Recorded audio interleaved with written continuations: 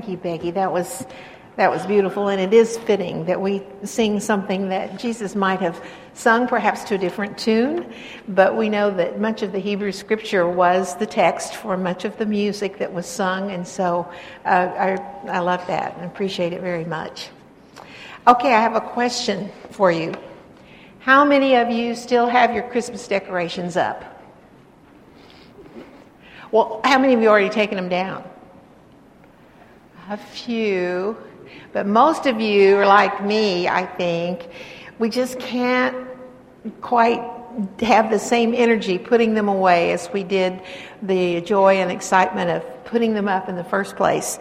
I just love the lights, the candles, the music, all the trappings that we have that surround Christmas. It just makes it so special, and I have tell you a little secret that Keith has really spoiled me this year. Most days he's up before I am, and he's got the tree lights on, he's got the fire in the fireplace, and he's got the coffee made, and I just love that. I just want it to just go on and on and on and not end. But it does go away, doesn't it? We can't continue to live in the glow of the anticipation and the excitement of Christmas forever. Those cold, wintry days, like today, that follow, the light time is short, and it's going to be a while before we start to really notice that they begin to lengthen a little bit. And so this time of year, with its scarcity of light, affects many of us enough that there's actually become a name for that kind of sadness and depression that sometimes comes this time of year, called a seasonal affective disorder, or SAD, kind of an appropriate name. And they tell us that you can sit under sun lamps and you can take vitamin D3, and that may help, but it's kind of a depressing thing. And so this morning we're going to take a little peek into the world that Jesus came into right after he was born, and what it was like, the reality for him. Mary and Joseph had safely seen him through a difficult but arrival with safety and health, and they soon learned that their plans were going to be changing. They would soon find out what it was like to be an immigrant or an alien in a strange land. You remember what happens, before we begin our text today, a little background. You remember what happened when the three scholars or kings or wise guys or however you picture them, who traveled from afar, from other countries, following that star just because they wanted to worship this one who had been prophesied. They obviously had studied and heard enough to know that this was fulfillment of prophecy, and they wanted to be there. And so they followed him there, and they got stopped by King Herod, who pretended to be interested in knowing where this baby was so he could go worship him, but they could see through that, and if they couldn't, God sent an angel to warn them, don't go back and tell Herod where the baby is. And so that's where we pick up our text this morning. And so if you'd like to follow along, you can follow on the screen or from your Bibles, but we're going to be looking at Matthew, the 2nd chapter, starting in the 13th verse. After the scholars were gone, God's angel showed up again in Joseph's dream and commanded, "Get up, take the child and his mother and flee to Egypt. Stay until further notice.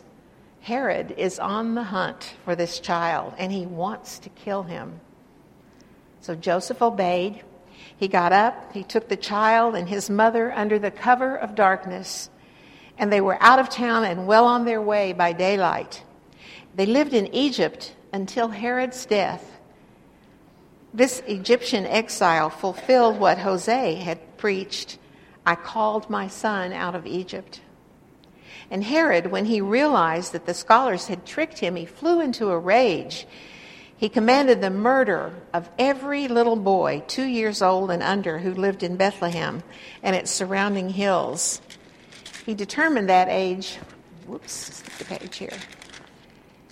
He determined that age from information that he'd gotten from the scholars. That's when Jeremiah's sermon was fulfilled. It said, "A sound was heard in Ramah, weeping and much lament. Rachel weeping for her children. Rachel refusing all solace, her children gone, dead and buried." And later, when Herod died, God's angel appeared in a dream to Joseph in Egypt and said, "Up, take the child and his mother and return to Israel. All those out to murder the child are dead." So Joseph obeyed. He got up, took the child and his mother, and re-entered Israel. When he heard, though, that Archelaus had succeeded his father, Herod, as king in Judea, he was afraid to go there. But then Joseph was directed in a dream to go to the hills of Galilee. And on arrival, he settled in the village of Nazareth. This move was a fulfillment of the prophetic words, "He shall be called a Nazarene." The word of the Lord for the people of the Lord. Carol Joy Wallace, who writes and blogs awfully helpful things, she reminds us that Jesus didn't enter the world in a world full of sparkly Christmas cards or a world of warm spiritual sentiment. When Jesus came, he came into a world of real pain, of serious dysfunction, a world of brokenness and political oppression. Herod represents the dark side of the good news. And it's kind of a stark reminder that we can't stay in that warm, fuzzy Advent world too long before we too have to face the starkness and the reality of life. Whatever those issues are that kind of yank us back into reality, it might be the bill that arrives with the credit card debt that you accumulated for Christmas gifts. It might be relationships that seemed even more difficult over the holidays. It might be beginnings or endings that were dreaded, and hopes that we had that are becoming dimmer and dimmer and increasingly unreachable. These are just a few of the things that we may be facing now. I can't quite remember how old I was when I first became aware of this dark story in the midst of the Christmas story. How Herod would throw this temper tantrum and have all these children murdered. I find out from some reading that between him and his son, they had over 5,000 people crucified besides these little children that they had murdered. It was a horrible, horrible thing. And it's not something that we want to even think about. Why do we have to talk about it? It's disturbing. But there's one thing about the Bible. It just doesn't gloss over things. It doesn't try to make them prettier and nicer than they really were. It doesn't cover up all the awful stuff that real life contains. Those dark days that followed Jesus' birth, we can't really ignore. Despite what was going on, though, God took care of this sweet family. He protected them because Jesus had a purpose that God wanted to be fulfilled yet. And so there were foreigners and strangers who kept the baby and their family alive and kept care of them. God's angels spoke to and were heard by people who were not of the chosen Jewish nation, perhaps even some who maybe worshiped other gods, but they were obedient to the instructions of God's angels. You know, sometimes people outside, on the margins, seem to get a special hearing from God. And sometimes they have a way of seeing things and hearing things that we overlook. Sometimes they see the possibilities in God's world and God's mission that we might miss. Difficult days and hard times often can lead to amazing things. Most of you maybe have heard Leonard Cohen's famous statement, there is a crack in everything. That's how the light gets in. And I really like that idea because despite the brokenness and the harsh reality of things, God may be trying to get through and shine his light on our world. And perhaps he uses someone who doesn't even follow Christ, but maybe being used by God to do his work. And I wonder what cracks in our own souls God is trying to shine his light through even right now, to wake us up, to get us moving and to transform us. Dark days and sleepless nights may be transforming us in ways that we could never have imagined. Now, I'm not saying that to minimize the pain that some of you may be going through right now, nor do I believe, and I want to make this very clear, I do not believe that God causes the hard things, the painful things, in order to draw us to him. But I do believe that God uses those things when they happen to us to make us all the better for having survived it and experienced it. Nature shows us that kind of a model over and over again. I think of a little butterfly that struggles so hard to get out of that cocoon. And without that struggle, developing the strength then, it would not be able to fly away and be beautiful and live.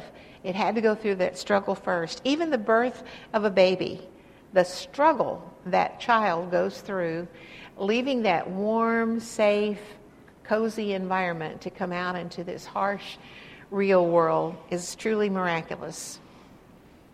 Well, this last Sunday of a year seems a fitting time to linger a while thinking about endings and beginnings.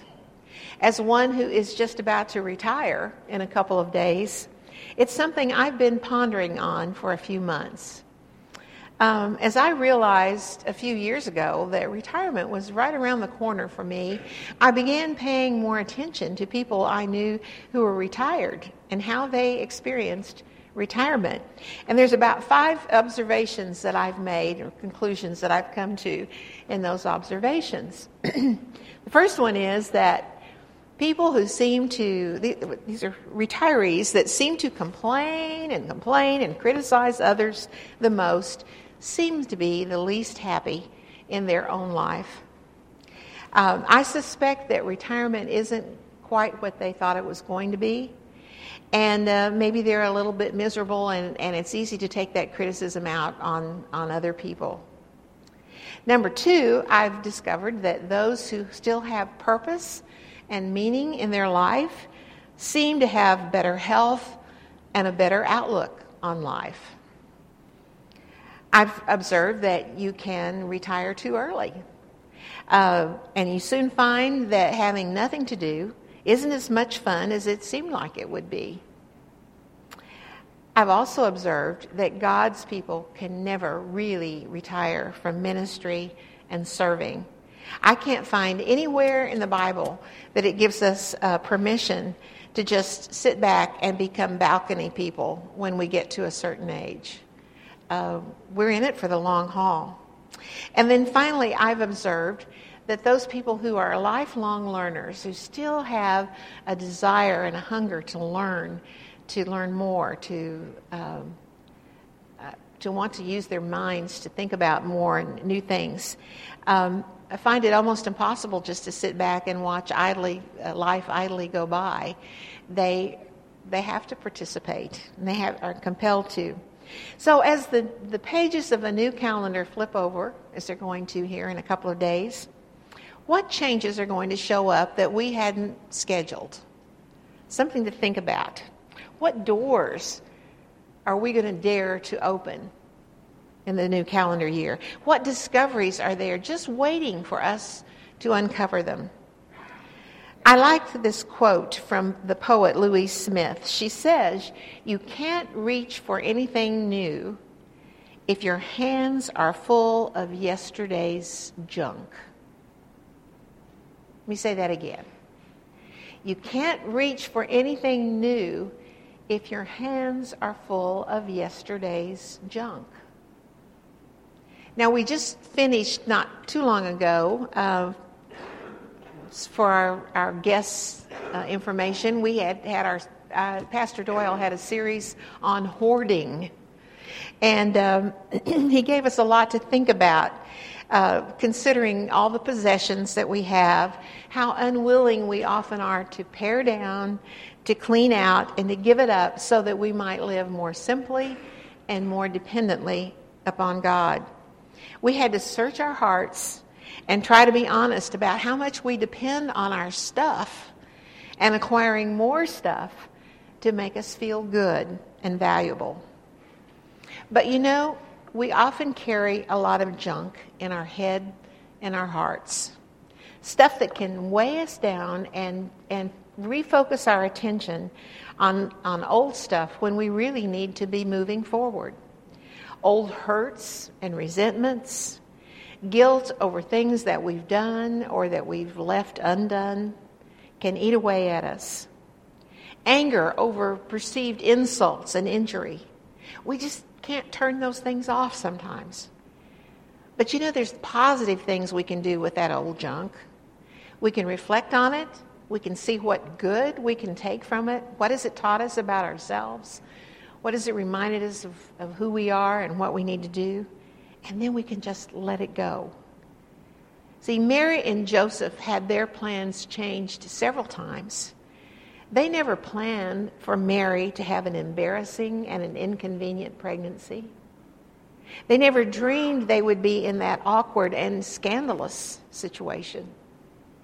They never dreamed that they would be aliens and immigrants in a foreign land. But they placed their faith and hope in a God who was bigger than they were. And each time that God spoke to them through an angel, they paid attention and they made the changes that were needed. Their obedience brought them to safety, despite the dangerous circumstances, because God's timing was perfect. It always is. And I suspect those wise men and shepherds who traveled to go see and worship the baby returned home, and they were never quite the same again. Because once you meet Jesus and get to know Jesus, life is never the same again. Following Jesus won't make our lives any easier or more comfortable. In fact, the closer our walk with Jesus is, the more uncomfortable we will be with this world and its values, its ways of measuring success. The lenses through which we see the world will change over time as we grow and mature in our faith, and we'll begin to notice that the things that used to disturb us are fading away, and the things that disturb God the most are becoming those things that disturb us the most. The things that Jesus talked about again and again and modeled in the way that he lived. Jesus doesn't make our life any comfortable or any easier. He doesn't help me fit in or succeed. So as we grow in our faith, those old, simple, pat answers that we used to have for life's questions are not quite so simple anymore. And we live in that tension of the in-between, not quite understanding. Things are not as black and white as we once thought they were. We find that we must learn to love ourselves well before we can follow the golden rule and love others as ourselves, loving them well too. Even when it means loving and forgiving people who have hurt us, who have mistreated us or disappointed us. That doesn't mean that we turn into wimpy doormats. It means that we gather up strength, the strength of our faith, and make a conscious choice that I am going to turn the other cheek, not out of weakness, but out of strength.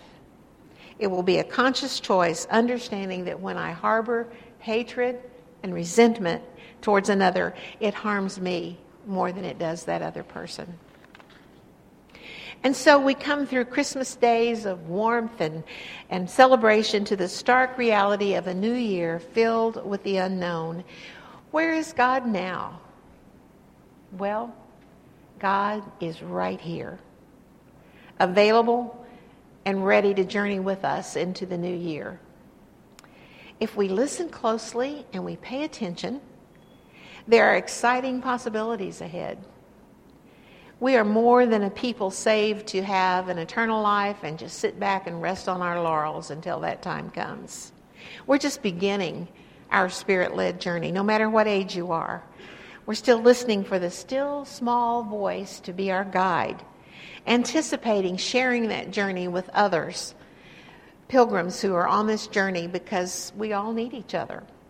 When our faith is weak, they will bolster us up, as we will do for them when their faith is weak. When we trip and fall, they will bolster us up, and they will help us get up, knowing that we will do the same for them. We will weep together, and we will celebrate together. Understanding God's Spirit is in the middle of it all with us. Thanks be to God. Will you pray with me?